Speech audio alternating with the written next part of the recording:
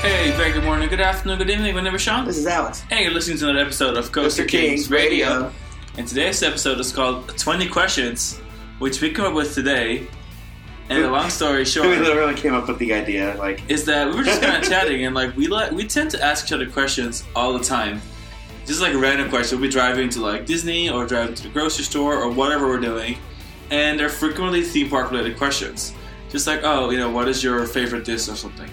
And we figured, what if we just did that but on air? And here we are. Yeah, there's questions that I want to ask you that I've been curious to know the answer, or just things I want to hear you talk about more that I'm excited to discuss in this little questionnaire, and I'm excited to see what questions you have for me.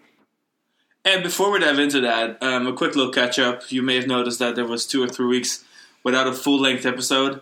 Long story short, life was just busy. Sven was in Tenerife, I believe, on vacation. I have been working a lot, mostly just flying between Europe and New York. And yeah, so we actually didn't really have a lot of a chance to do that.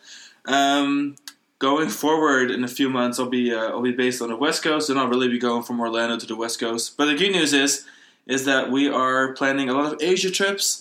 And we are going to have lots of content coming up about all of our adventures throughout, hopefully China and whatever else we're going to do in Asia, like Japan. And so, Europe park season is starting again.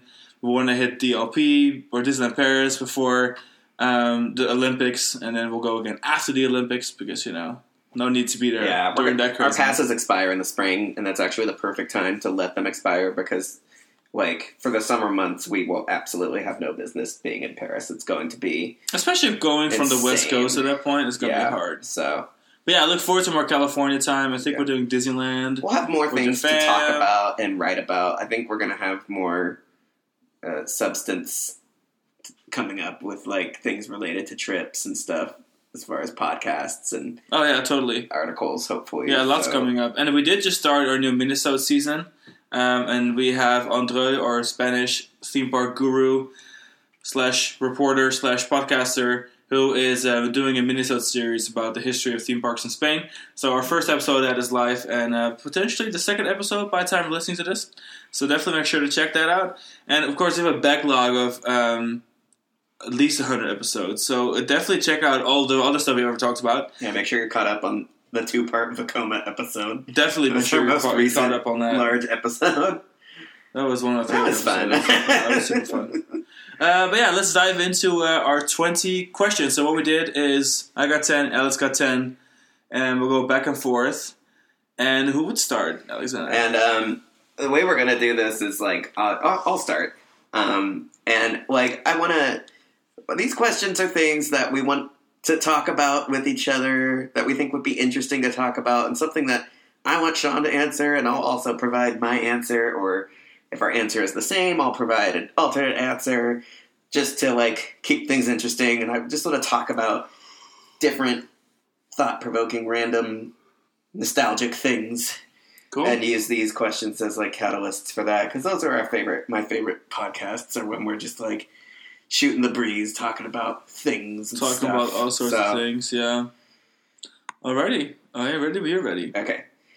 So, my first one for you is... This one actually doesn't really apply to me as much. I could basically give a similar answer, but... Question 1 for you is, what coaster had you ridden the most before moving to the United States? That's actually a really good question. Oh my god. What coaster had I ridden the most before moving to the United States?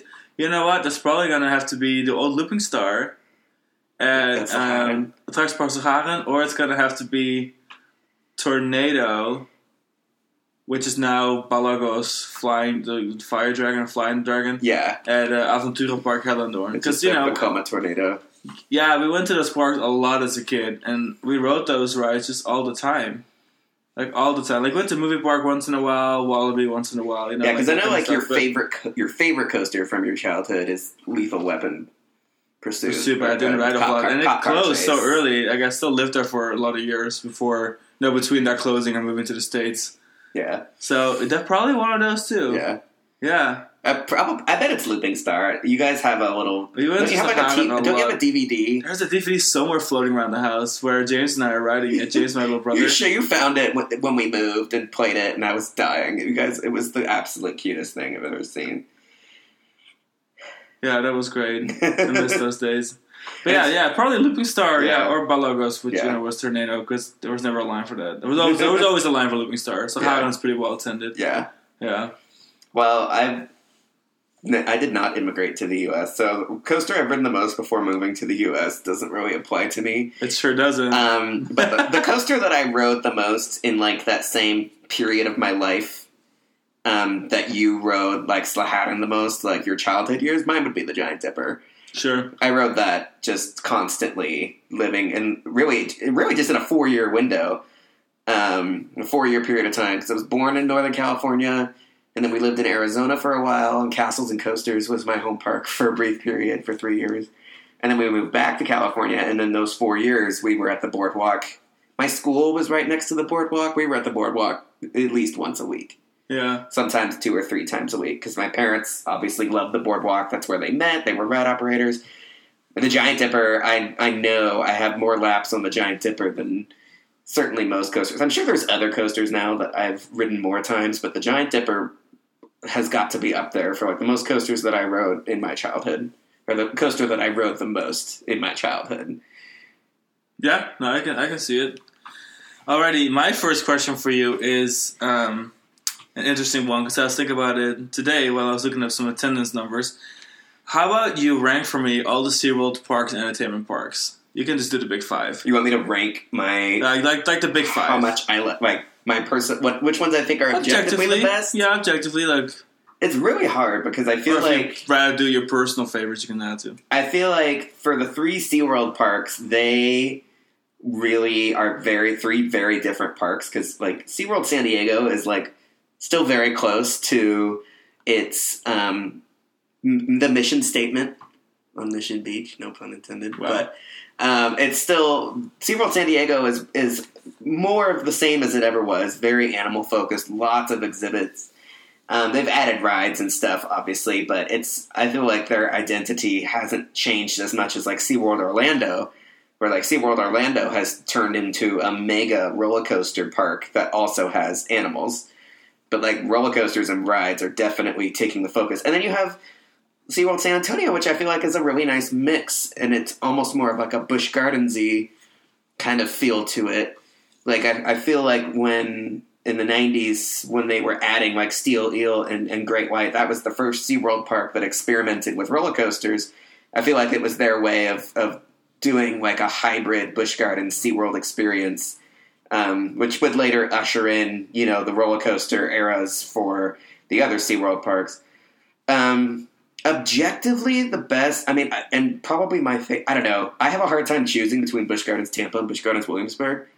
Interesting. So those are on the top for you? Those are God, it's really hard, because then like SeaWorld San Diego, of course, is so marvelous as an animal park. I guess you do say that like, well, SeaWorld San Diego is so focused on animals, which is true, but of course SeaWorld San Diego has, 5 major roller coasters. But then they have really, I think they've just done a better job of like integrating rides without losing the focus, losing the modus operandi of the park, whereas SeaWorld Orlando has like completely shifted gears. They went from being an animal park with rides to being a ride park with animals. It's almost, it's practically like Busch Gardens Williamsburg level. Maybe not as bad.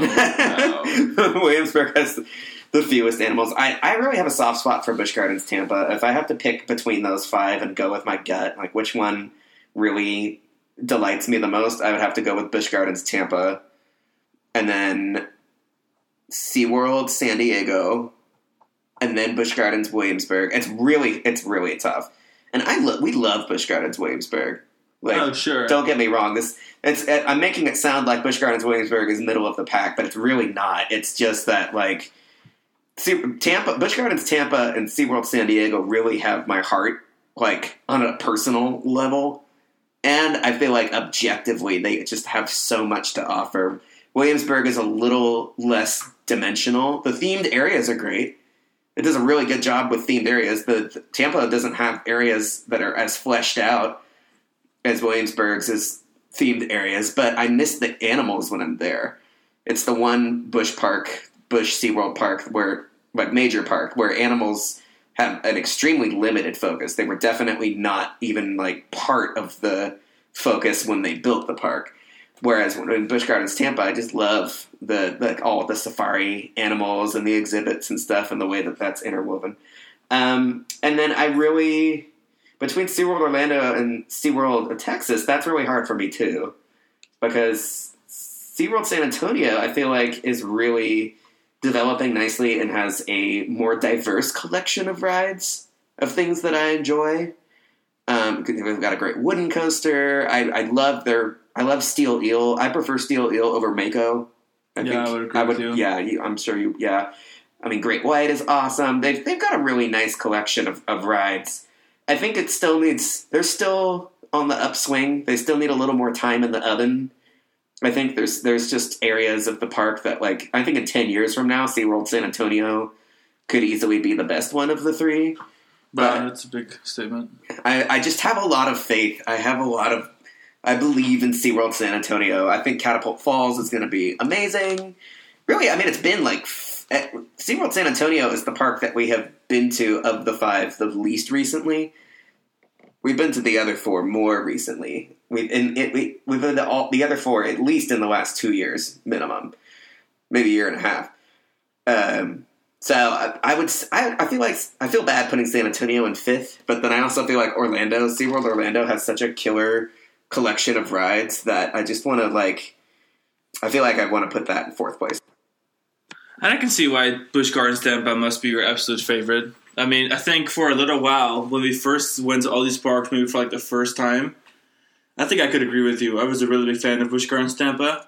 I think what I prefer now is just a good balance, though. I think SeaWorld San Diego having, first of all, its location, I think is super spectacular, because it's on Mission Bay, all the water's around you, and then having the animal exhibits and the shows, and honestly, a pretty good coaster collection. And a good Rapids ride. I don't know, I think it's just I think it's my favorite park, but that's no surprise to you. Yeah. And then after that, I would put Busch Gardens Tampa. And then it gets really murky for me, because then I feel like all 3 are kind of equal. Maybe SeaWorld Orlando a little bit over it, because it does have so much to do. Yeah. And then... I love... SeaWorld San Diego is perfect for what it needs to be, but the roller coasters there, not everything coaster-wise there necessarily excites me. I don't care about Electric Eel. Manta's great. They've got the what's the new coaster? Wave Rescue? Or is it Arctic Rescue? Arctic Rescue. That looks awesome. If it's anything like Dark Coaster at Busch Gardens Williamsburg, it's probably really great. It's a long ride. And it's actually well themed, which is nice. But I do just I will always tend to err on the side of ride parks and the substance that a ride park has. And that's why Busch Gardens Tampa is the winner for me, because it has so many rides and it has so much animal activity together that it doesn't make me feel like you're choosing one or the other. It's kind of like SeaWorld or whatever SeaWorld Orlando wants to be, where if it really was blowing up the animal components of everything as dramatically as the ride components have blown up. But even then, they don't have a huge variety of different kinds of rides the way that Busch Gardens Tampa does. I mean, we were just there, and 2 of the highlights for me were the Sky Ride and Falcon's Fury, which those aren't attractions that SeaWorld Orlando doesn't have that degree of variety. It's either animals or coasters, basically. Yeah, especially now that the Wild Arctic simulators and the Chuckles Dark Ride are gone. Yeah. I read an article about it earlier where there used to be 2 major indoor attractions, and now those are gone. Yeah, there was some more diverse. I mean, I love that they're building tons of coasters, but now the rides consist of coasters, water rides, and kiddie rides, and that is it. Yeah. Where Tampa, they've got they've just got a nice mix of other things, nice park things. Next question, all right, Alexander. Yes, let me continue. Okay. All right. Number 2, how many different parks have you considered your home park? How many parks do I consider my home park? Well, in Orlando is difficult because everything is kind of There's kind of park. You can default and say both of us can say that the Disney World parks and the Universal parks and SeaWorld and even Busch Gardens Tampa are home parks. Are home parks here. Then in California, it was definitely home parks were Six Flags, Magic Mountain, There was Universal Knott's, Studios Hollywood, Universal Hollywood, and Disneyland, California Adventure. Yeah, those 4 resorts / parks, Mm-hmm.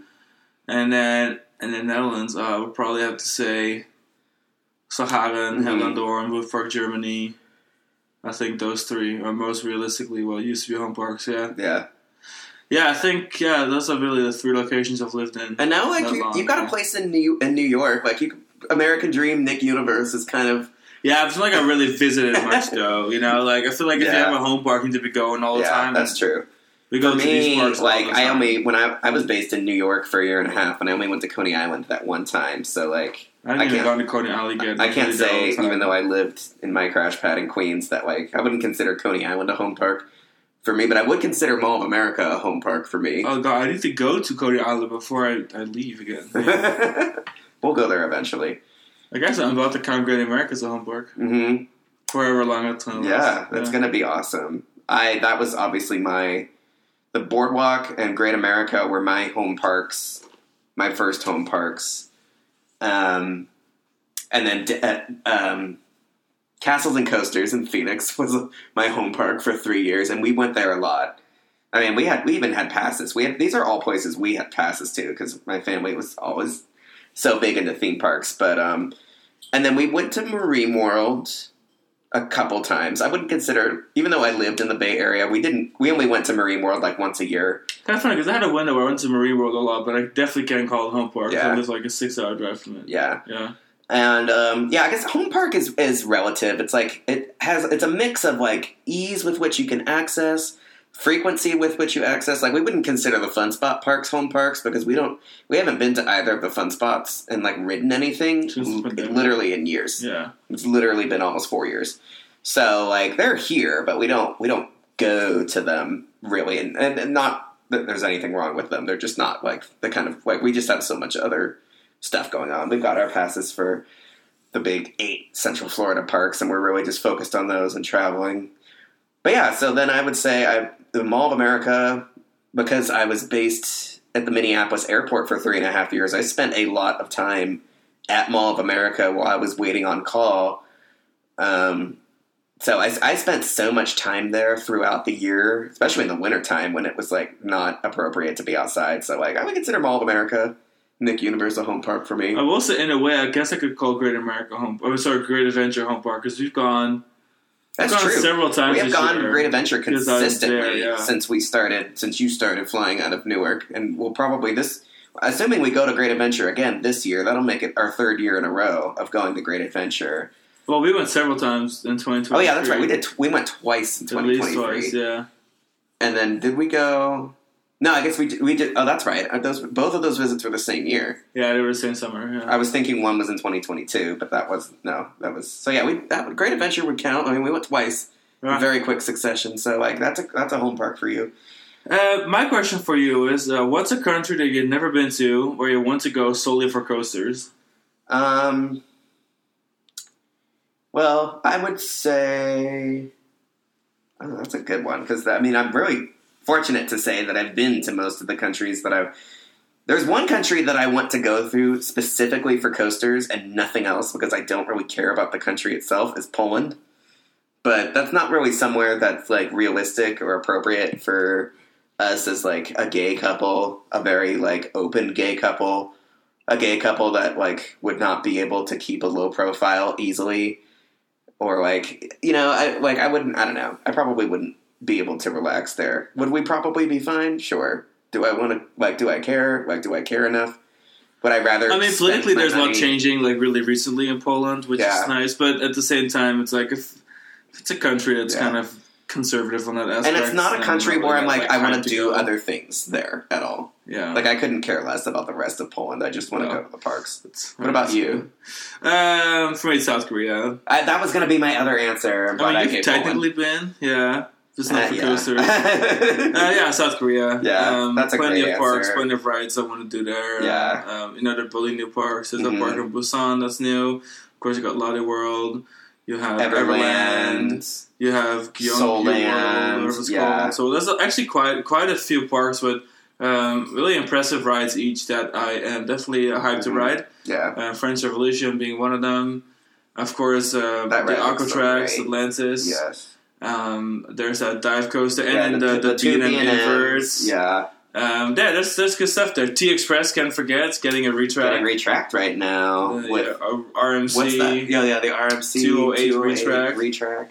So, yeah, I think South Korea is going to be mine for that Perfect answer. Yeah, I was thinking Asia, too. Singapore, Singapore Korea. has so little coaster-wise, so Universal. But Battlestar Galactica is a big one. It is a big one. Big one. Okay, switching gears now. What is your favorite Aero Flume? My favorite Aero Flume. I mean, I feel like it's between. I know it's going to be Timbermountain Log Ride. Timbermountain Log Ride. Aero Flume, yeah. I was going to say it's going to be you're either going to say Timbermountain Log Ride or the one at Magic Mountain, the Log Jammer. Oh, Log Jammer's long gone. No, Timbermountain Log Ride. I mean, it's like Disney level good. It is so very good. Yeah. And that would probably have to be my favorite, too. It's actually really good. We just watched a video of it yesterday. It's a sole reason for me to go back to Nazi. Yeah. Oh, yeah. I'm sad when Jackie and I are going to go next week, and I don't think it's going to be open. Because it's like always closed in February. Right now, the website says it's closed. Oh, well. That's sad. I don't think Jackie likes water rides, so it's fine. But yeah, I would have to agree with you with like honorable mentions being the Log Jammer at Magic Mountain and for operating flumes, the Log Flume at Leesburg, which is really similar to Magic Mountain's Log Flume. 2 lift hills up, 2 drops down, climbing on the side of the mountain, surrounded by coasters. But yeah, Timber Mountain, I feel like is every answer is the right answer, but Timber Mountain Log Ride is the most right. That's right. Alrighty, my next question for you is, what is the best wooden coaster manufacturer and why? The best wooden coaster manufacturer and why? Could be your favorite if that's how you feel like answering it. I feel like there's not a huge... Well, I don't know. I guess I kind of... My instinct would be to say GCI, because GCI has been really consistent. They've been around for almost 30 years, and they put out a consistent product, and they pioneered the whole... like developing a coaster concept and like launching their own rolling stock for the coaster that they were building. Like they carved out a niche of roller coaster design and then built the train for it, and I think have left a really wonderful impression on the industry. There's been great roller coaster designers all throughout history, everything from Philadelphia Toboggan Company up to RMC and everything in between. Gravity Group is wonderful, obviously, but Gravity Group hasn't actually, because they were redeveloped out of CCI, they haven't been around as long, technically. Like, Gravity Group, GCI has, technically has 10 years on Gravity Group. And, I don't know, I feel like my gut says GCI. I guess, for me, they're, a nostalgic. I rode Roar the year it opened, so I rode the first Millennium Flyers on their first coaster the first year that it was open. And I remember being a kid and riding with my parents, and my parents love wood coasters. We're obviously Giant Dipper purists, and riding the Millennium Flyers and being wow, these are super cool. They look old school, but they also look modern. I just remember being totally blown away by Roar. And to this day, every time we ride a new GCI coaster, whether it's new or new to us, whether it's Joris and the Drac at Efteling or Wood Coaster in Shenzhen or Texas Stingray, I'm always just so surprised and impressed, pleasantly surprised. No matter how lofty my expectations are for their rides, I feel I'm always really impressed with whatever they're doing. Yeah, for me it's a quick answer. I mean, GCI obviously is my favorite. Never really was the biggest Woody fan, but if it's a Woody I like it, generally speaking, GCI. Like you said, Joris and the Draak, Wood Coaster, so Shenzhen. many excellent ones. Wodan, Gold Striker. Yeah, you like Wodan a lot. Gold Striker I love. Texas Stingray I absolutely adore. Yeah, there's definitely one that I don't like. Even, Apocalypse is a good ride. Oh, yeah. The original Roar back in the day. Yeah, Lightning Racer. Yeah, they're all good. They're all very good. So that's definitely a lot of substance, a lot of consistency, and a lot of variety. Yeah, very. Yeah, I feel GCI has a signature kind of a feeling to it, But no two rides are really the same. It's I just feel really kind like of nice about it. I really think like GCI is like the B&M of wooden coasters. Like, Actually, I would disagree with you. you don't think so? And I say that because I think B&M, at the end of the day, it's the same elements over and over. The wing coasters, they got a little more variety going. But generally speaking, especially historically, it's like the same thing. I mean, same formula. Like the Kumba formula was applied to almost every floorless coaster. And then, but with GCI, I mean, they do everything so differently. Like, they can build a beautiful terrain coaster. I feel like no two GCIs are the same, as where there's clearly clones in the B&M. Well, I would say that the Wildcat formula was applied to a majority of GCI coasters for the first, 10 years. And then they're more like clones. Developed. But, Roar was really similar. Ozark, Wildcat, there was definitely... What I mean is that there was definitely an established style. There was a signature they could do. that was distinct. It was their signature style and design. And just like B&M just exploded onto the scene, and it was like a cultural reset. Suddenly everybody needed a ride from this manufacturer. And I think B&Ms get pigeonholed. I think I think it's easy to say that B&M is full of similar coasters doing similar elements. And if you're looking at Bizarro at Great Adventure compared to Pumbaa, there's definitely some of that. But B&M has some quirky rides that don't get enough credit for how peculiar and unique they are. I think about stuff like Great Bear, and I think about stuff like Flight Deck at Great America, that going back, you look at them going back and you're like, oh, these are actually more unique than we give them credit for, Nemesis.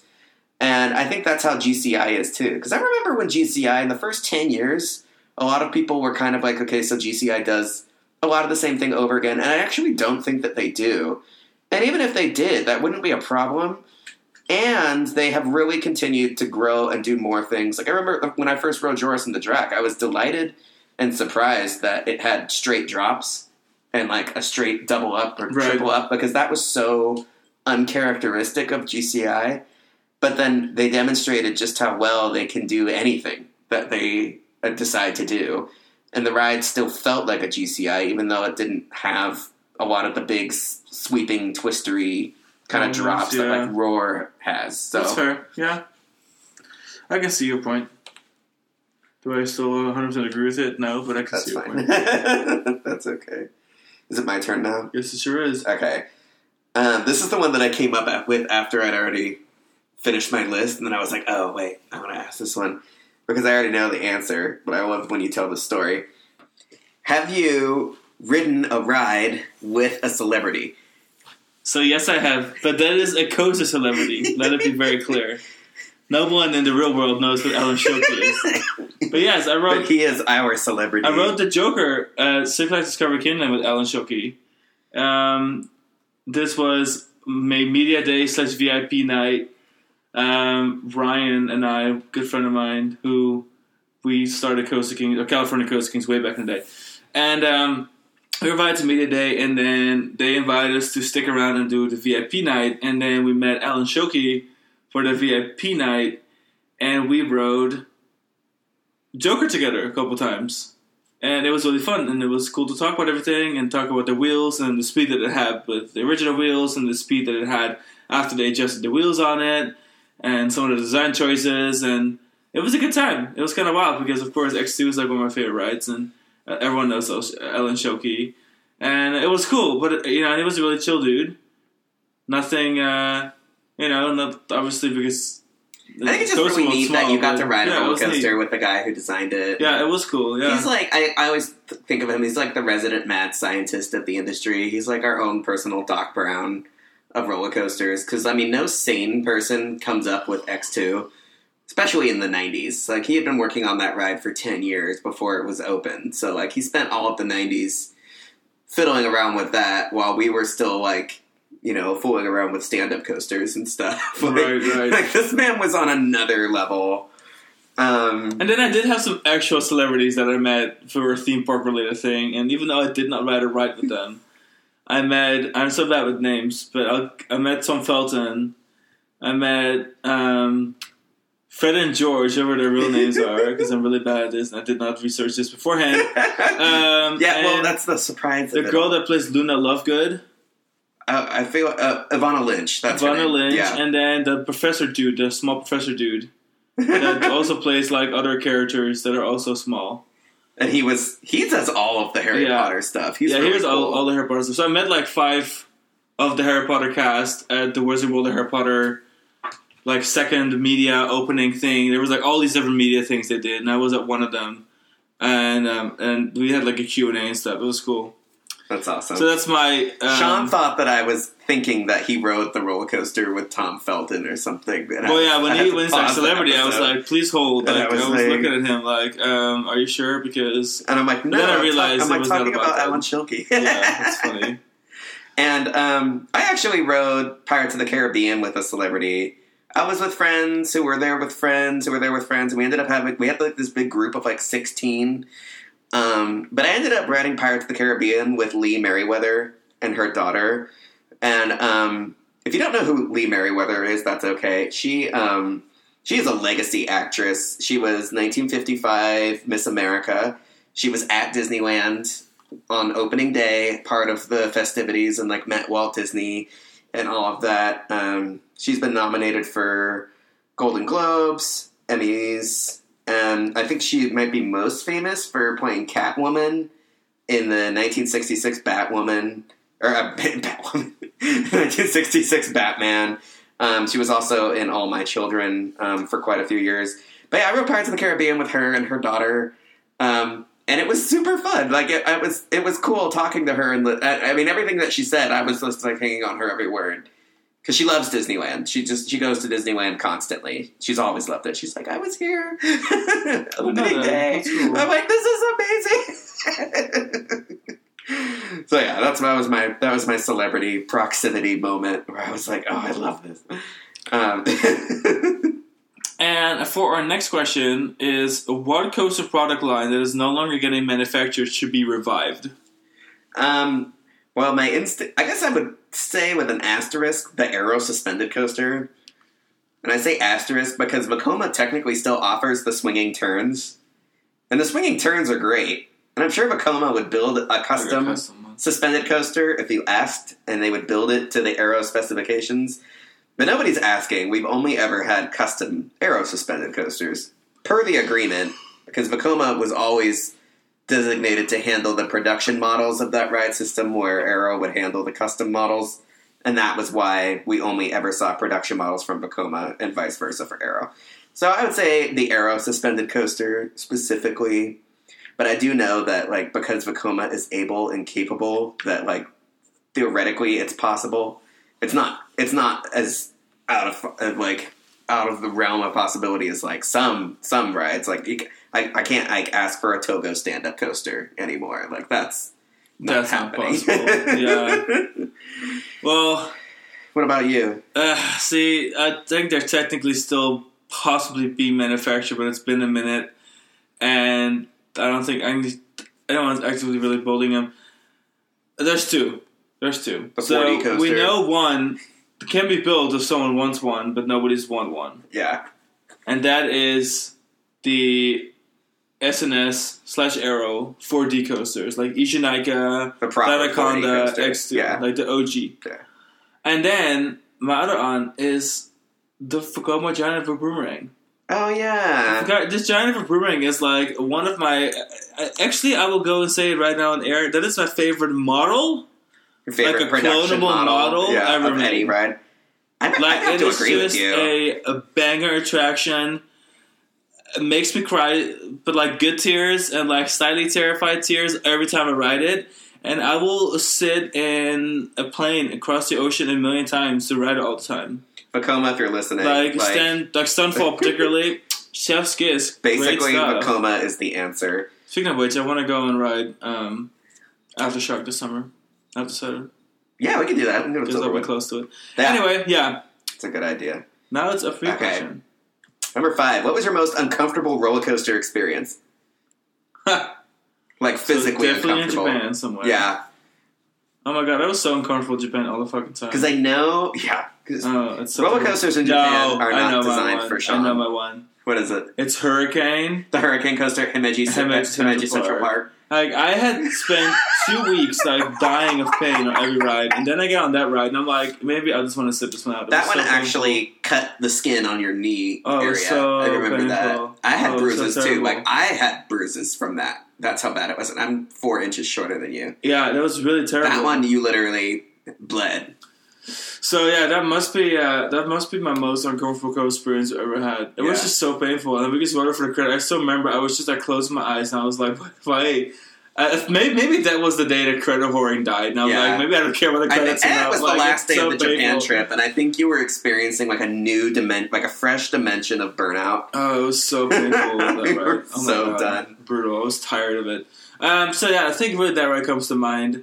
Other than that, there's a lot of uncomfortable coasters in China. Like Vanish wasn't that comfortable either, but it was cool. But That's that coaster Japan. is just like, it's funny because like now it sounds like I don't like Togo because it's a Togo. But honestly, Togos are fine. Like we've ridden a bunch of great Togos. That was just the one Togo I really didn't like. Yeah.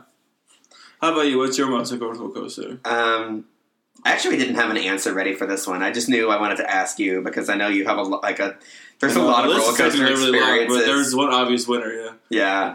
I don't know. I had a really uncomfortable ride on Icebreaker the other day because Wow, was it dead uncomfortable? I sat in the last row. Yeah, it's uncomfortable. And it took a really long time for them to unload the train in front of me, and my shins felt like they were on fire. Also, those are some of my... None of this is a question, but if anyone asked me, like, the worst coaster rolling stock out there... The worst roller coaster The freaking trains. Premier Sleek Skyrocket trains... Awful. Sorry, but, like, a modern train shouldn't be dead restricting. Pain in the ass getting in and out of... Especially now they have those new seat molds. Oh my god, like, getting it out of Icebreaker, is really... It's terrible. Alone, and it's the modifications that they made with Icebreaker to, like... I mean, I'm glad that they removed the comfort collars and brought the height requirement down to 48 inches. Like, that's awesome.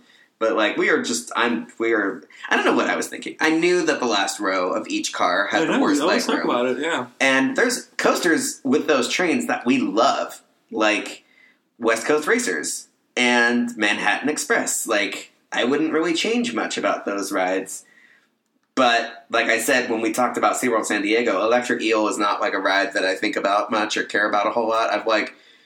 If I never ride another Skyrocket 2 clone, like, that's fine. I've ridden plenty.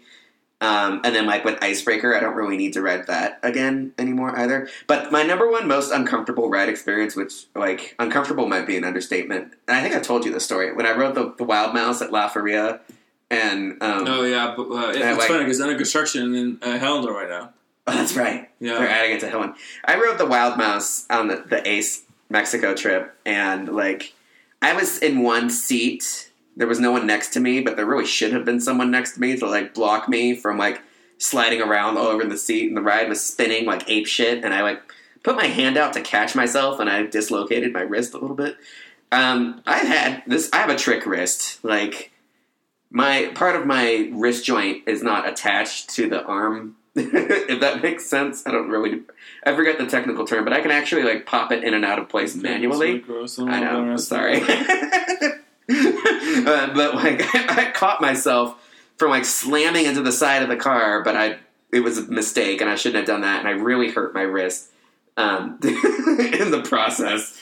That park was honestly one of the more dangerous places I've been in. I don't say that lightly, because obviously, like, the Chimera incident happened, like, a couple years later. But, like, that ride, the Wild Mouse was not safe or comfortable to ride either because of the way they were running it. So, yeah, that was definitely uncomfortable. And the next question on my list is going to be... And this seems like a really, really cheesy, basic question that would you hate? I feel like the opinion changes all the time. So, right now, what is your all-time favorite theme park? Oh, Disneyland Paris. Oh, wow. I know our top 3 answers are Shanghai Disneyland, Chimelong Ocean Kingdom, and Disneyland Paris. If that ain't the truth. But Shanghai Disneyland, we just haven't been to recently enough where I feel like I can say with the same level of confidence that I can with Disneyland Paris. And Chimelong Ocean Kingdom is slightly morally bankrupt because of There are 9. How many killer whales do they have that they... Well, they have 12 now, but 9 were wild caught and 3 are born in captivity. Chimelong Ocean Kingdom, the Chinese are still collecting wild orcas for sea life parks. And, like, okay, so this reminds me of the other day. Oh my god, that statistic that I gave you. Oh my god, you had to tell us. I randomly messaged Sean and I was I don't even like, know where I was. I don't even remember what I was doing or what made me think of this. Flying, but I was like, wow, we've seen captive orcas in 4 different countries.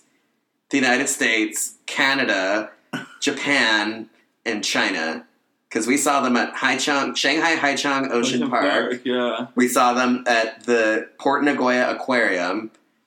And then, obviously, the SeaWorld parks and Marineland Canada. Yeah. And I saw Shuka at Stuttgart Discovery Kingdom. So so you've actually seen captive whales. We've seen the same number of captive whales, but you've seen one captive whale in 2 different places. Yeah. And Sean's like, that actually sounds really horrible and shitty, and like... But at the same time, like, we can add more to that list. But then he was like, but wait, we should go to Spain. Go to the sea. What is it? Aloha Park in Tenerife has... He's like, we can go. That's killer whales. He's like, that's horrible. Let's go to another one. That's a couple more. Komogawa SeaWorld and Japan. Yeah. Obviously Shanghai. I mean, what's it called? Chimelong Spaceship. Yeah. Which is the second park next to Chimelong Ocean Kingdom. Anyway. Basically, to answer your question, I feel like Disneyland Paris is my favorite because of the 3 parks that I like to say are my favorite. It's the one that's the least morally bankrupt and the one that we've been going to the most frequently. And, like, most people wouldn't necessarily mix, like, the whole moral component of, like, captive animals, especially, like, wild-caught orcas, when, like, reviewing a park like Chimelong Ocean Kingdom. And, like... I just feel like it's part of, like, the Chinese experience. You don't go to Asia and think, oh, animal welfare. I hate to say it. You step 1 foot off an aircraft in Asia and you're like, okay, it's different. You don't... Obviously, when you go to a place like China for just like parks. Japan. I mean, I've seen some horrible stuff in Japan. I've seen some horrible stuff in China. Oh, yeah. Like, animal welfare. I've seen some terrible stuff in China. Terrible stuff. Actually, the worst animal captivity that we've ever seen was actually in Japan. Oh. I think OCTEs was OCTEs was probably worse. Those are really bad. But, like, Tobu Zoo was horrible. The Tobu Zoo was really terrible. Tobu Zoo was extremely bad. And we did some other zoo that was really not great either. I mean, to be fair, most of the animals in OCT East were already dead. The Tobu Zoo animals were alive and miserable. The toucans in a freaking dishwasher-sized... No. Oh my god, no. This is taking a really sad turn. No. I just asked what your favorite park is, and I was thinking about it, and we were talking, and like, we love to say Chimelong Ocean Kingdom is our favorite. I love Chimelong Ocean Kingdom, though. But at least we can agree that the facilities in Chimelong Ocean Kingdom are, like, world-class. Yeah. Like, even though the new orca exhibit and stuff, is kind of corrupt. Everything... And the orca exhibit is like the world's largest orca situation ever. Has giant wave pool. It's like by far the largest orca tanks ever built. Yeah. They're cool. It's actually a record-breaking aquarium, but it's the world's largest. But they don't get to go outside anymore. They don't see the sun. Well, they have glass windows, but yeah, they're not outside. They don't get to be outside, which maybe is better with the pollution. Which I guess, I guess that's true. Having said that, they're like, in all seriousness, if you go to any if you've been to marine parks around the world, you do know that Chimelong Ocean Kingdom is probably like the biggest, like highest quality. I mean, these exhibits are gorgeous. They're exquisite. Their whale shark walrus exhibits. I mean, like, you can't joke around. Like, they're gorgeous. They're massive. The river swamp, like, catfish exhibit. I mean, the animals that are there in captivity are the best maintained captive animals in the world. Well, maybe not the best maintained, but I mean, the facilities are nicer than the rest of Asia. Yeah, probably the best in Asia at least, and probably the best outside of like Europe and. Probably SeaWorld. North America, maybe, yeah. I mean, it's not the best in Asia, but yeah. But I would, I still draw the line at saying, like, maybe I don't want my favorite park in the world to be the park that, like, hosts captive wild-caught orcas that, in this decade, in this era. That's fair enough. So, Disneyland Paris for me is just the easy answer that I'm the proudest of. I feel like it's the easiest one for me to defend because I feel like there is so much to say about Disneyland Paris. I think I agree with you. I mean, we have gone to Disneyland Paris. I mean, we've got lost count. We've gone so much in the last couple of years. Disneyland Paris qualifies as a home park for us. Honestly, it does. We're annual pass holders, annual pass holders for 3 years. Many years we go there more than Magic Kingdom. If it wasn't for Tron existing right now, we would still be at Disneyland Paris way more than be at Magic Kingdom. Last time we were at Disneyland Paris, on average, 1 day a month. Yeah. Oh my god, we went so much last year. Or the year before last year. Yeah. We did do 2 big trips last year. Yeah. But, Disneyland Paris, I think. Like, the amount of time that we have clocked at Disneyland Paris is comparable to Busch Gardens, Tampa, SeaWorld, Animal Kingdom. Like, really comparable. Yeah. Universal Studios Florida. Like, probably more than any of those. That's true. So. Alrighty. And then... Is it my turn? I think it is your turn, okay. This one should be an easy one for you. What is your favorite non-Disney and non-Universal dark ride? But that's easy because Efteling is Efteling. I knew the answer would be Efteling, and you were going to pick... Whatever ride you picked, I was going to pick a different one. I probably have to give it to Droomvlucht in Yes. Efteling. I mean, Droomvlucht is just iconic. It's technically sort of a roller coaster, first of all. And the floating planet scenes, the finale in the rainforest. But you know what? It could also go to Symbolica for me. And even though I wasn't as big of a Symbolica fan beforehand, oh god, this is hard because then there's not a dark ride that comes to mind. And not a dark ride. Fata is my favorite. Well, but there's also Piraten in Batavia in Europa Park, which I adore that ride. But I will say I don't adore it as much as I adore the Efteling rides. Yeah. No, I think between Symbolica, Fata Morgana, and Droomvlucht, one of those 3, depending on my mood, is my favorite. I really like my most recent rides on Fata Morgana. I have fallen more and more in love with that ride. I think I don't need to go right now. Yeah, so Fata Layover 2 days has actually become my favorite non-Disney dark ride because the more I ride modern dark rides, the more I crave the like Pirates of the Caribbean style dark ride. And the only reason why Fata Morgana wins over something like Phantom Manor or Pirates of the Caribbean in Shanghai, or not Shanghai. Well, Shanghai's is great too. But like Pirates of the Caribbean in Paris, for example, which is like neck and neck with Fata Morgana. I give it to Fata Morgana because it is totally, completely one of a kind. It is, and I will say the towboat system for a dark ride is genius. I do love always the only intimate boat towboat. in the scene. Yeah. And they use a lot of moving doors on that ride. Yeah. And you feel incredibly alone the entire ride. Yeah. Which in some scenes is kind of sketchy, like scary. No bumping into boats. But you're always alone. Oh, it's great. Vehicles. And then honorable mention to Final Sea Battle. That's like the best modern... Yeah, I was thinking of Final Sea Battle. Like the best like next generation non-Disney Universal dark ride goes to Final Sea Battle, obviously. So I did hear that in Ningbo at the Oriental Heritage Park... The park has the Top Gun Tacoma. Yeah, that their Spider-Man type dark ride is even more spectacular than that. So we'll have to go ride it this summer, or Very hopefully. Curious, But yeah. Anyway, so I guess I need to give one final answer. What is the one? Yours would be Dream Flight. Probably Dream Flight. And mine would be Fata Morgana. But with honorable mentions to like every other ride. Comparable rides at Disneyland Paris and Final Sea Battle. The you mean Europa Park and Europa Park. And Final Sea Battle at Wuji Sunak. And then my next question is, what is the best nighttime coaster in Europe? The best nighttime coaster in Europe. I know that going to Europe in the summer means that there isn't a lot of nighttime rides. Yeah, but I'm trying to think of... We have ridden some rides in the dark. I'm trying to think of what coasters have we ridden at night in Europe. Gosh, I mean, I guess I really would have to just give it to... yeah, same. Yeah, you know who. Yeah, exactly. Gotham City Escape. That's my favorite nighttime ride. It's funny because I think beforehand... My favorite daytime ride. My favorite rain ride. Beforehand, I really thought... I mean, first of all, that's a great park for night rides because it's in the freaking desert. So Superman's a great dark ride, and night ride there. I mean, Stuntfall is spectacular at night. Coaster Express is so good at night. Oh my god.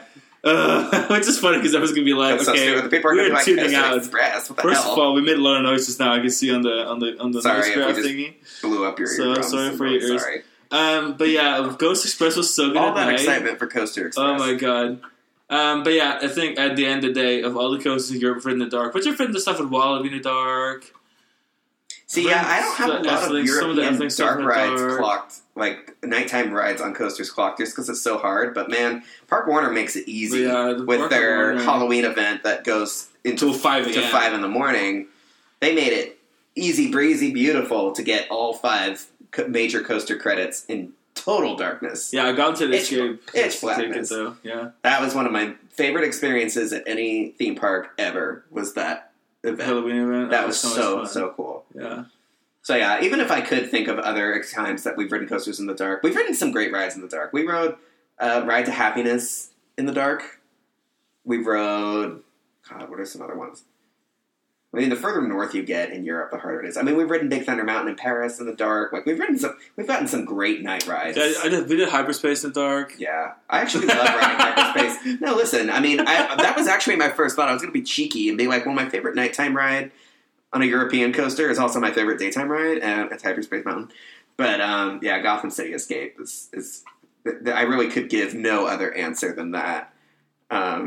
Even if I sat and thought about it, I think I would still have to go with that.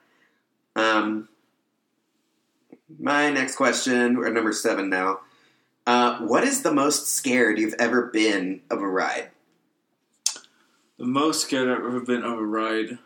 'Cause I know, like, giant inverted boomerangs are still kind of scary. No, but they're scary in, like, a fun way. Yeah. I think rides that really give me anxiety, there's one that really gives me anxiety. It's Arashi at Nagoshima Spa Land. Because Arashi, like, I don't even know how to put this to words. Anyone that's seen, like, the TPR videos or any videos of Arashi can understand. The amount of flipping that happens on this free spin or free flip coaster is so absurd that you will easily get between 8 to 10 inversions on just the 4 top hills. Part, yeah. Like, you flip so insanely much, you get on top of that lift hill, and you know that the next, like, 20 seconds of your life are going to be so chaotic that, like, it's scary, because you don't know. I mean, at one point, I was convinced we had already left the bunny hills, and we're already, like, on the track underneath ourselves, and then we made the drop, and it was like, oh my god, I do not know where I am. In the simplest layout ever. I'm so grateful for Arashi. That ride is crazy. You can tell that ride was developed with, like, Ijanika in mind. They were like, we need a free spin with. It's funny because, like, the degree way scared. Seriously, with the degree of disorientation, they're like, we need to take a 40 free spin and make it more aggressive than a 250 foot X2 clone.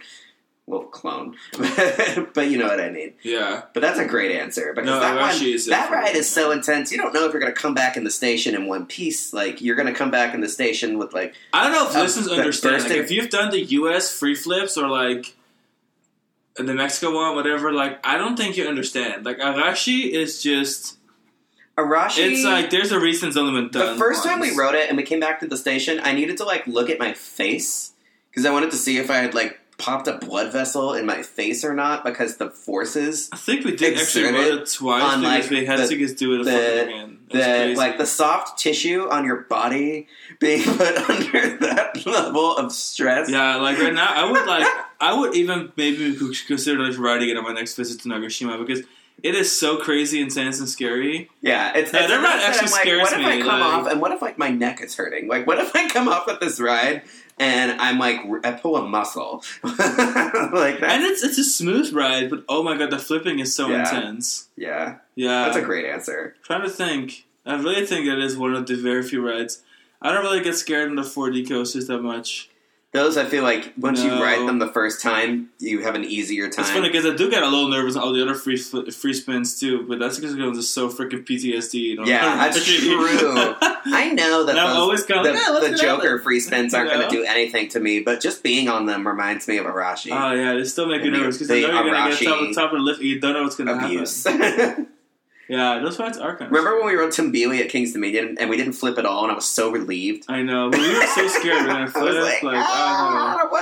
What is it with those rides? They really have me and then their spell. Yeah, I'm scared of them. I think I was scared of the whole model now. I think about it. But mostly because of Arashi. Yeah. And mine would be my first time riding a trapdoor water slide. Oh, interesting. They still stress me out. Like, I love them and I still get scared when I ride them, even though they're safer than, like, the standard free fall water slide where you have to hoist yourself over the edge. Like, I did Venom Drop at Magic Mountain back in the day, and like that was terrifying. And in retrospect, it's amazing that those slides lasted as long as they did before like somebody inevitably launched themselves off the platform and into a tree. But yeah, the bonsai pipelines at Six Flags New England were my first dropout water slides, and I was so scared. So I mean, I felt sick. Like I was really having like an out of body, because I just really thought it just didn't seem safe. I knew it was relatively safe, but then people get injured on water slides at water parks all the time. Like I just felt like it was a perfectly reasonable concern to have, that I would like break my ankle or something. I was just really. So when I came out the other side, I was so relieved that it was over, but it was really intense, and I burned some of the skin off of my foot. Like, it's one of those things where, like... Well, I think in general, water slides scare me a little more than roller coasters. They're just scary in general, and that one I was really... And that was, this was 2013, so, like, the modern water slide dropout experience, like, hadn't quite been established yet. And these ones were built... The bonsai pipelines, which were at Six Flags New England and Six Flags America, those were...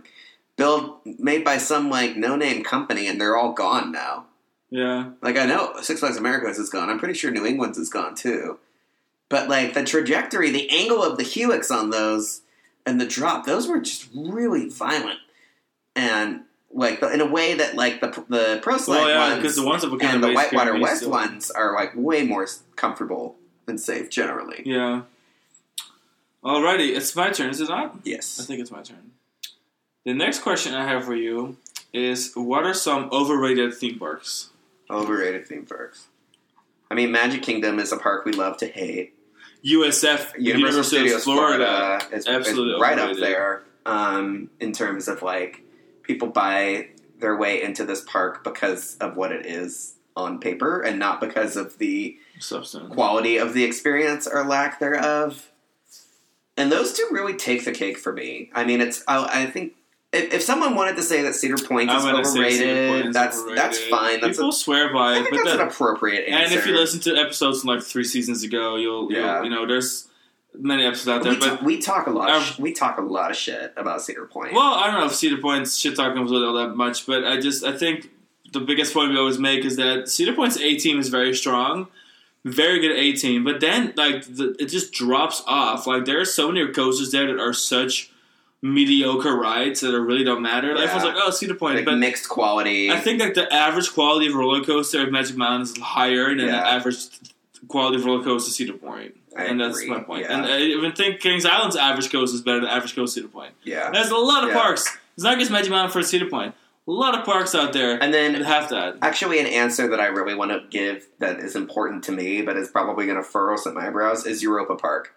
I find Europa Park overrated, too. And the first time I went to Europa Park, I really loved it. Yeah, you were so hyped. I was crazy about it. And then our visit together, I mean, we had a great time. There's a lot of important, substantial things that Europa Park gets right.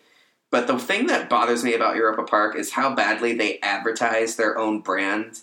They've got movies and books and TV and streaming services and a radio station, and they're just everything. YouTube, credit cards, everything. They have gone so over the top with selling their own brand to people who are already in the park. Like, and it's not like it's everywhere. Like the park is just a Europa Park. It's just a resort, like Rolantica, like Rush, Germany.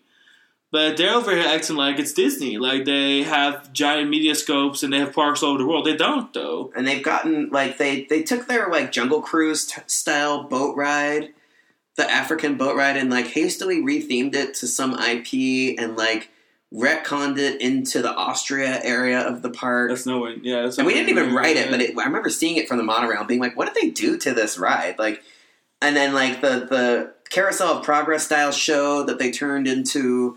a giant show off. Advertisement for Rolantica. And like over-the-top advertising. Like this crazy, so tedious. Production. Like this kid that like... self-obsessed and super self-congratulatory. And plus, I don't know. Their coaster collection is all right. It's a lot. It's kind of a lot like Cedar Point, where like once you ride the 3 or 4 like major great coasters... How I'm going to put it is this way. Like everything Alex says is correct. And I completely agree with it. I think the best way to compass this is saying that, like, Europa Park is a good park. But people, and especially in the US, treat it like it is the world's best theme park. Yeah. Year after year, we have to give it the Golden Ticket Award, blah, blah, blah, blah, blah. I mean, it does help that, like, the Mac family personally invites the owners of the freaking Golden Ticket Awards to do everything. They have a good relationship. The Mac family knows exactly who they're coddling. But, they know exactly how to tip the scales in their favor. And it's their prerogative. There's nothing wrong with that, really. It's a very good park, but it's not. It's not. People say I don't think it's either. Fact, I don't think it's the best park in Germany. No, Phantasialand is better. I would rather go to Phantasialand. I would probably even take Erlebnispark Tripstroll over Europa Park. And on a personal level, I would probably take Movie Park Germany because we love that stupid. We do love that stupid park. Movie Park Germany is our heart and soul, and I get such a feeling of tenderness. The wild thing is, you walk into our closet right now in our house, there's like a bunch of Movie Park Germany merch. Dude, we have Movie Park Germany shit all over this house. I can't wait to go back. I worship that park. I'm not saying that Movie Park Germany is objectively better than Europa Park. I don't think it is. Oh, not at all. But we enjoy Movie Park Germany more than we enjoy Europa Park, even though it's not a better park. Maybe we do. We're looking at each other right now. You love Movie Park Germany. I love Movie Park Germany, but I also love Europa Park. Europa Park, I wish that... But this is not as good as everyone says. Europa Park just still needs more work. That their Haunted Mansion is terrible. Like, in Europe, I would take Phantasialand over it. I would take Efteling over it. Disneyland Definitely. Paris. Disneyland Paris over it. I would probably take maybe even...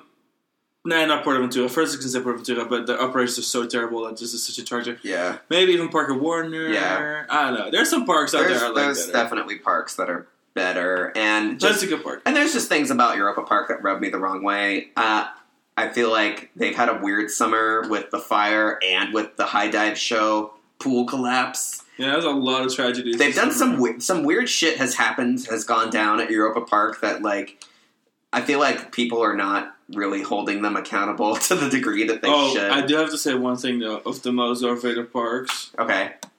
I do hopefully believe that Tokyo Disneyland is a little overrated. Okay. People swear by Tokyo Disneyland. Like, Tokyo Disneyland. And, like, it's a good park. It's a good park. But there's some really important aspects of a Disney theme park that park lacks. Yeah. First of all, the clear, distinguished areas or room to breathe between attractions. Yeah, everything's just smashed together. It's like it's the buzzing of lots of bleeding of Splash Mountain, and then there's just like the facade of Haunted Mansion, the facade of Small World, all combined. Like, it's terrible. I call that back row of rides at the Tokyo Disney. I call it the bookshelf, and you have the Davy Crockett canoes, Splash Mountain, Haunted Mansion, the Small World, the Alice in Wonderland restaurant, Small World, Pooh's Honey Hunt, and Gotcha Go area, and Roger Rabbit's Cartoon Spin, and they are all in a perfect line adjacent to each other. And there's really not a lot in between. There's not actual themed lands, even though they say there is. And even though like it's not like that for the whole resort, it's also very bare in a way. Like, it's very Magic Kingdom. I call it clean. I call it nicer. I always tell people Tokyo Disney is like the Pentagon of theme parks. It's really amazing for a place that massive that you're never more than like a 10-minute walk away from anything. It's so accessible and massive, but like it's just huge midways. And like it's weird that like you can be standing in front of the entrance of Pirates of the Caribbean, but you're also on the hub. Like Cinderella's castle is right there if you turn around. It's like there's not a lot of nestling going on. Everything is just kind of on display. So yeah, it's a good park, but people really be treating it like it may be the best castle park. Yeah. I don't even think it's... I don't think it's not in my top. I mean, it's not better than it's not worse than Magic Kingdom, but for me, the castle parks, I mean, it's like my fifth favorite.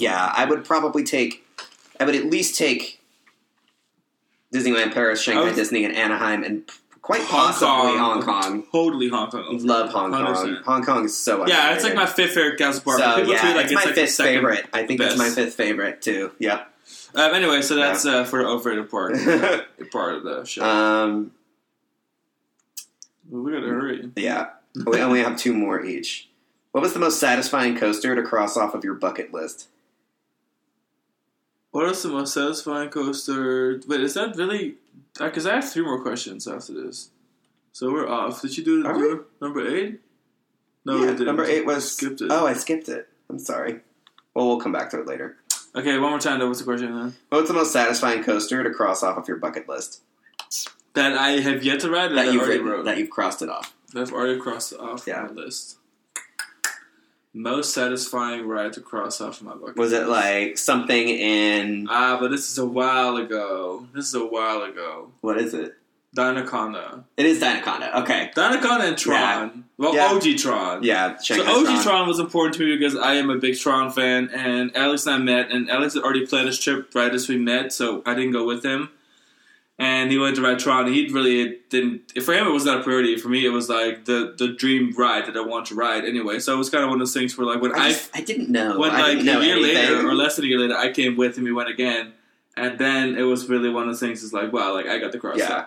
And it was important to me. But then when it came to like a ride that was really significant to me on the bucket list, in 2019 we rode Dinoconda at China Dinosaur Park. Yeah. And that was the third of the 3 big Aero/SNS 4D coasters, and that was our completion trifecta because we had done all 3. Yeah.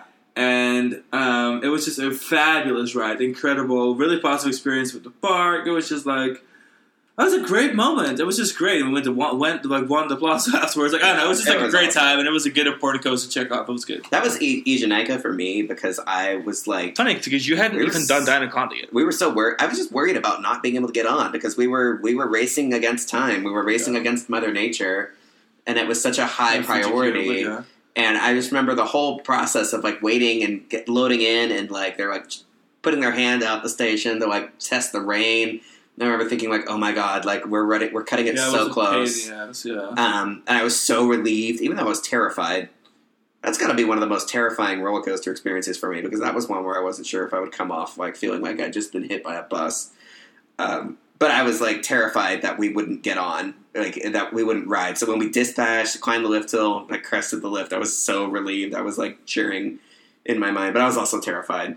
Ijanika was very good. Yeah. Yeah, but not as good as Dinoconda. Yeah. They have a whole article on this, by the way, on coastgames.com. Yeah. It's called X2 versus Ijanika versus Dinoconda. Mm-hmm. Look it up. Yeah. Anyway, my next question for you is, what is your favorite style of roller coaster? Like, favorite kind of roller coaster? Favorite, like... I know you used to be a Woody kind of guy. Are you still a Woody kind of guy? No, I'm definitely more into my classic steels. I love, like, legacy steel loopers. Things like the Aero and Vekoma stuff that, like, from the 80s leading into the 90s. Stuff like Kumba. Like, everything spanning from, like, the mid-80s, maybe early 80s. I would say everything from, let's say, Viper at Darien Lake up to, like, the mid-90s. Like things like Hyperspace Mountain and probably and you know into infinity. I mean, they've never great roller coasters like that have never stopped being built. They've just kind of come in different shapes and ways, and like Vekoma is ushering in their own like looping coaster renaissance with things like the Super Boomerang and all their great like standard looper production models and launch coasters and stuff. There's great traditional looping coasters to be had, but I just love like the stuff that's 80s and 90s and companies like Vekoma and B&M like really discovering their craft and like swinging their hips, and coasters like Goodricks, like people will laugh, but like that was, I feel like, the first time that Vekoma really got to like, yeah, there was some episode where we mentioned canvas. This, but it was like the fact that Goodricks is a year older than Viper at Secret's Magic Mountain. I mean, put them side by side. Viper seems like an analog, old, outdated thing. Yeah. And then Goodricks for the time was a revolutionary multi-looper, the biggest thing Europe had ever seen.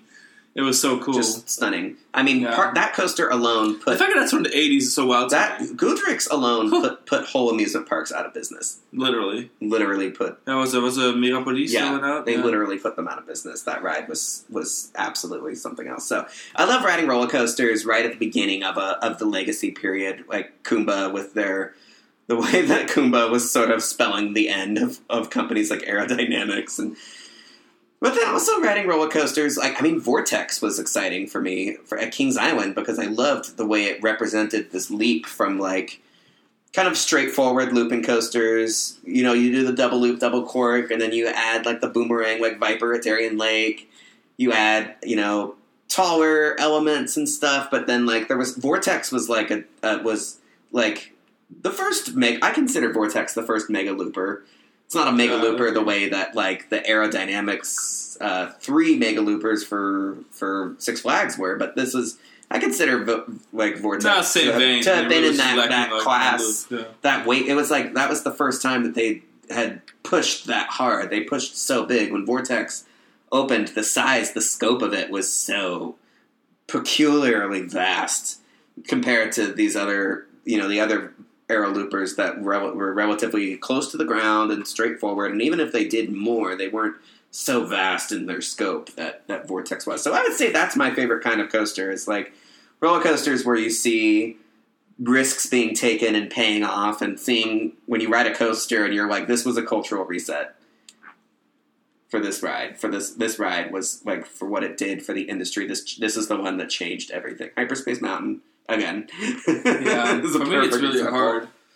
I'm thinking right now. I can't really think about my favorite style of coasters at all. I think at the end of the day, the classic looper comes to mind. Yeah. I mean, even before Alex and I met, I mean, I was always just riding Viper day after day, back to back to back. I mean, at Magic Mountain. My favorite ride in the world currently probably is Hyperspace Mountain in Paris. I think there's a trend there. I think the trend is that I just like my classic loopers. You loopers. love your legacy loopers. I like when they got really, really creative. Now I feel like some stuff feels very engineered. I always complain about stuff like, especially when it just opened, Banshee, where I feel like a computer program designed the thing. Like every inch of force is designed out of it digitally, because a computer can tell exactly what the force is in every element. So then when you write stuff like in a Banshee, it just feels like every element is the exact height it needed to be, the exact speed. It just feels almost too calculated. And then there's stuff like Hyperspace Mountain in Paris, where they got super creative with like fitting it all into a show building. They don't make indoor coasters like that ever since. And so I think that's what I appreciate about the era. There's a lot of character in those rides, especially now that they're aging a little bit. Yeah. Agreed.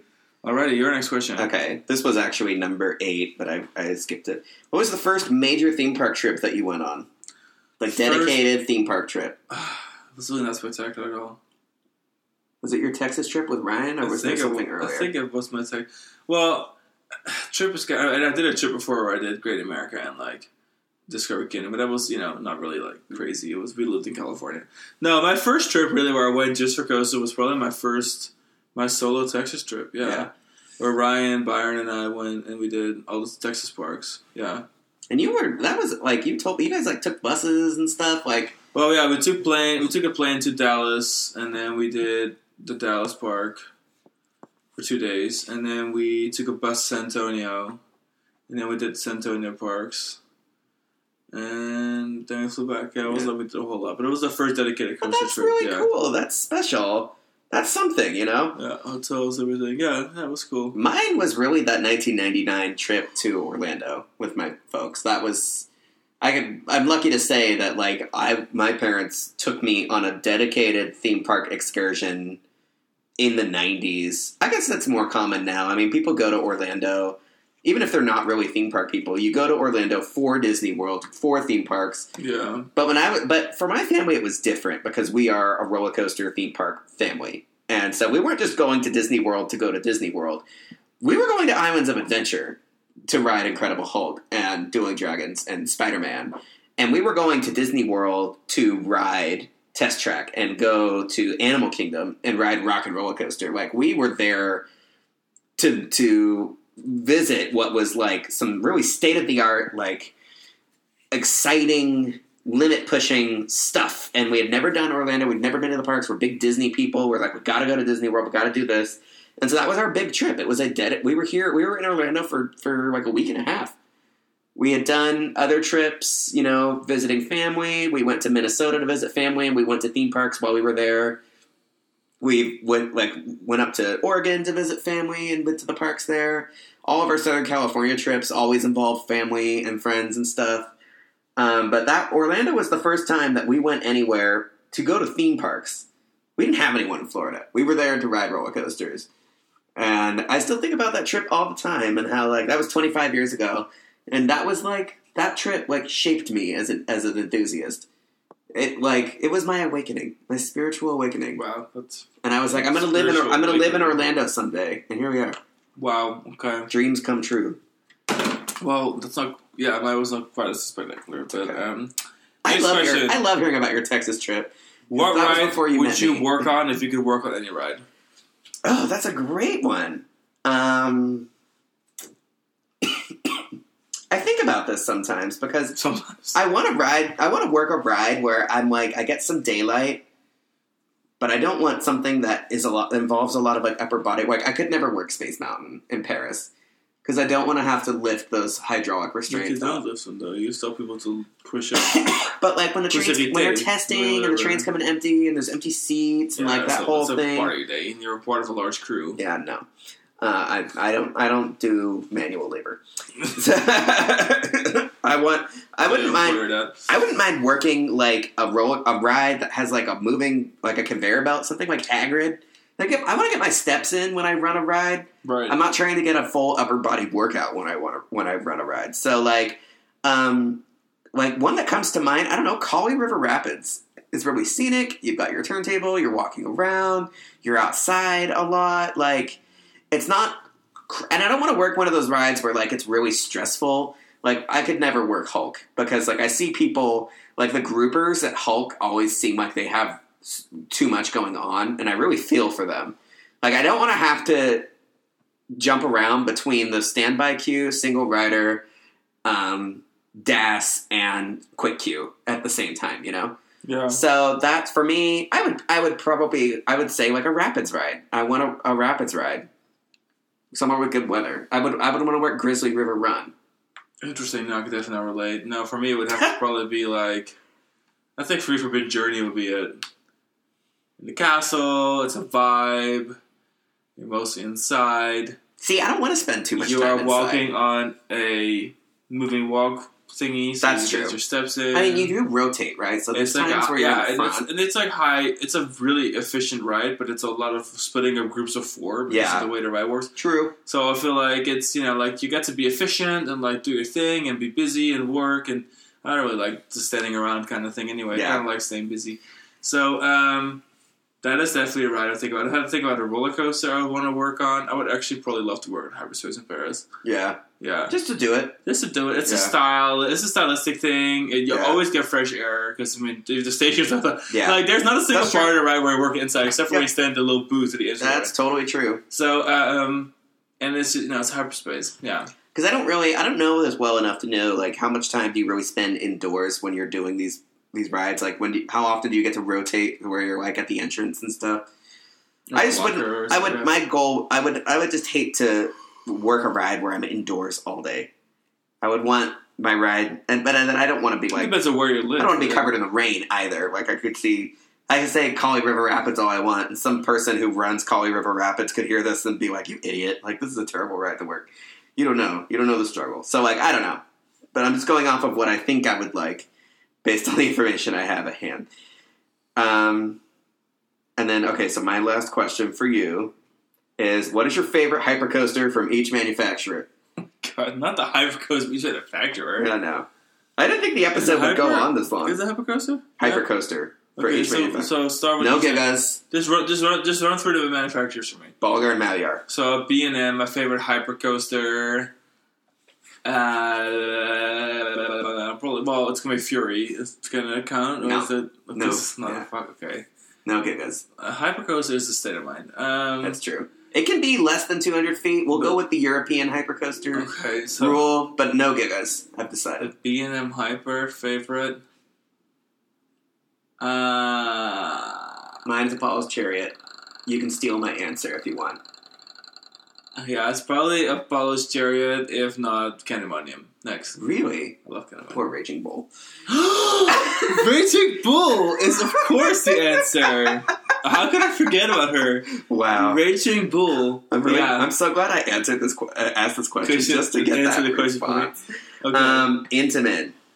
Hypercoaster. Skyrush. Skyrush, easily. Not a competition. Easy for you. Yeah, Skyrush is I talk about Rides Actually Scared Me still. Skyrush. Yeah. Skyrush is up there. Yeah, because Gigas makes it too easy. It's like Fury, I-305, Steel Dragon 2000. Like, no. I wanted it to be, like, a little bit more eclectic.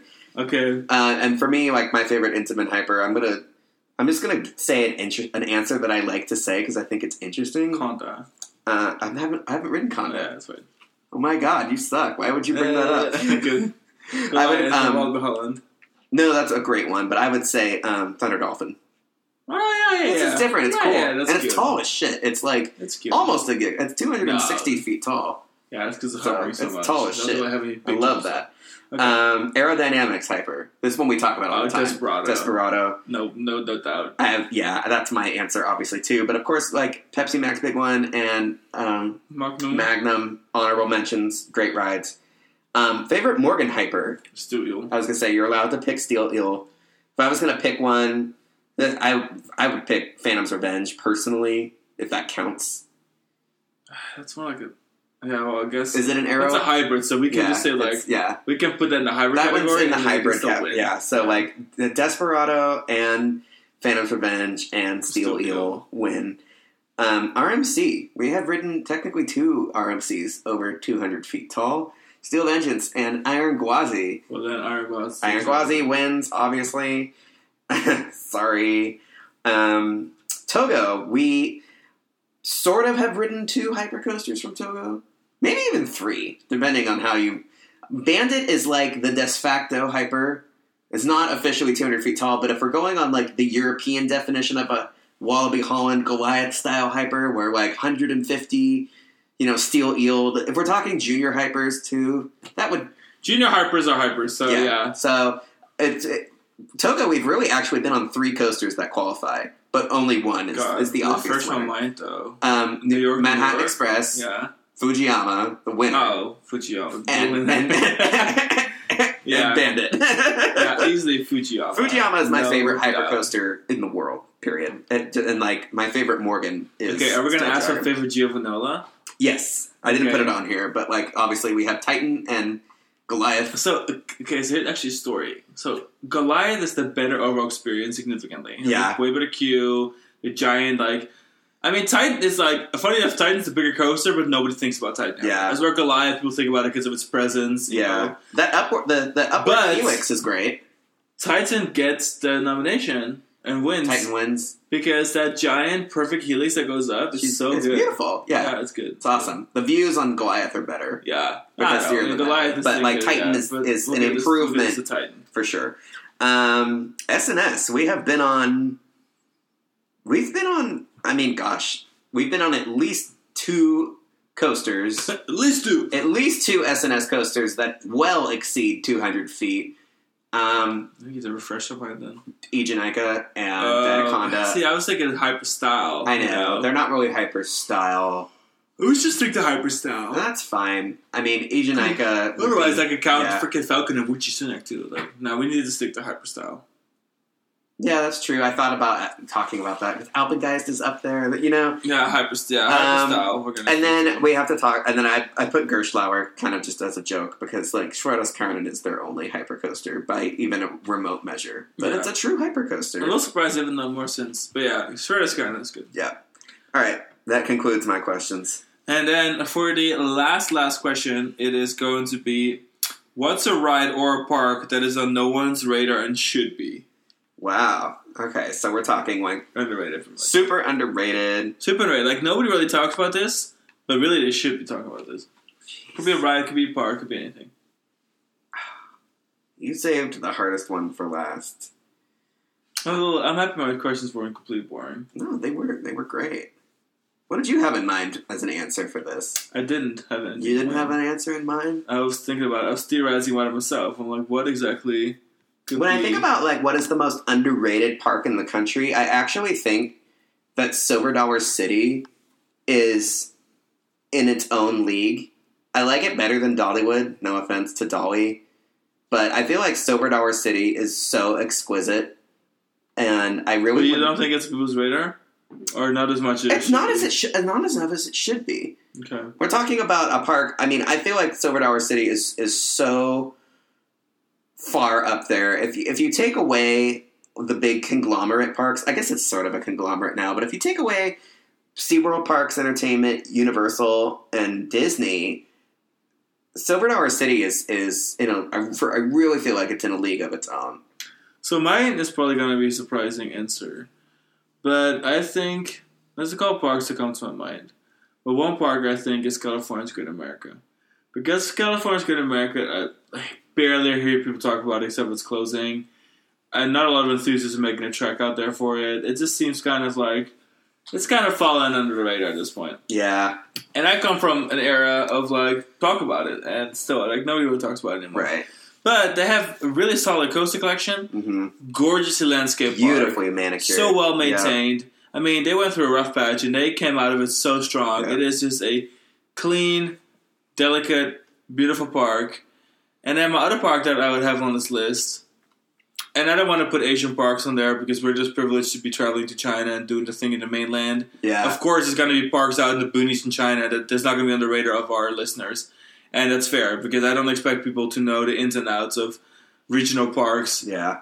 A 2-hour flight from Shanghai. For Europe, I would say Olympus Park Tripsdrill. But in Europe... I know I brought that up earlier. That's a good one, but for me, I'm actually going to say, and maybe not as much anymore because Gotham City Escape exists, but prior to Gotham City Escape, Parker Warner... Parker Warner is so underrated. Because I love that park. I love her. And I like the staff is so nice there. She is I just everything. love that place. But now with Gotham City Escape, everyone's talking about it, so I guess fine. On the radar. So that's why she doesn't get this nomination. Yeah. But I think Great America is a great answer. Yeah, I think that really is kind of it.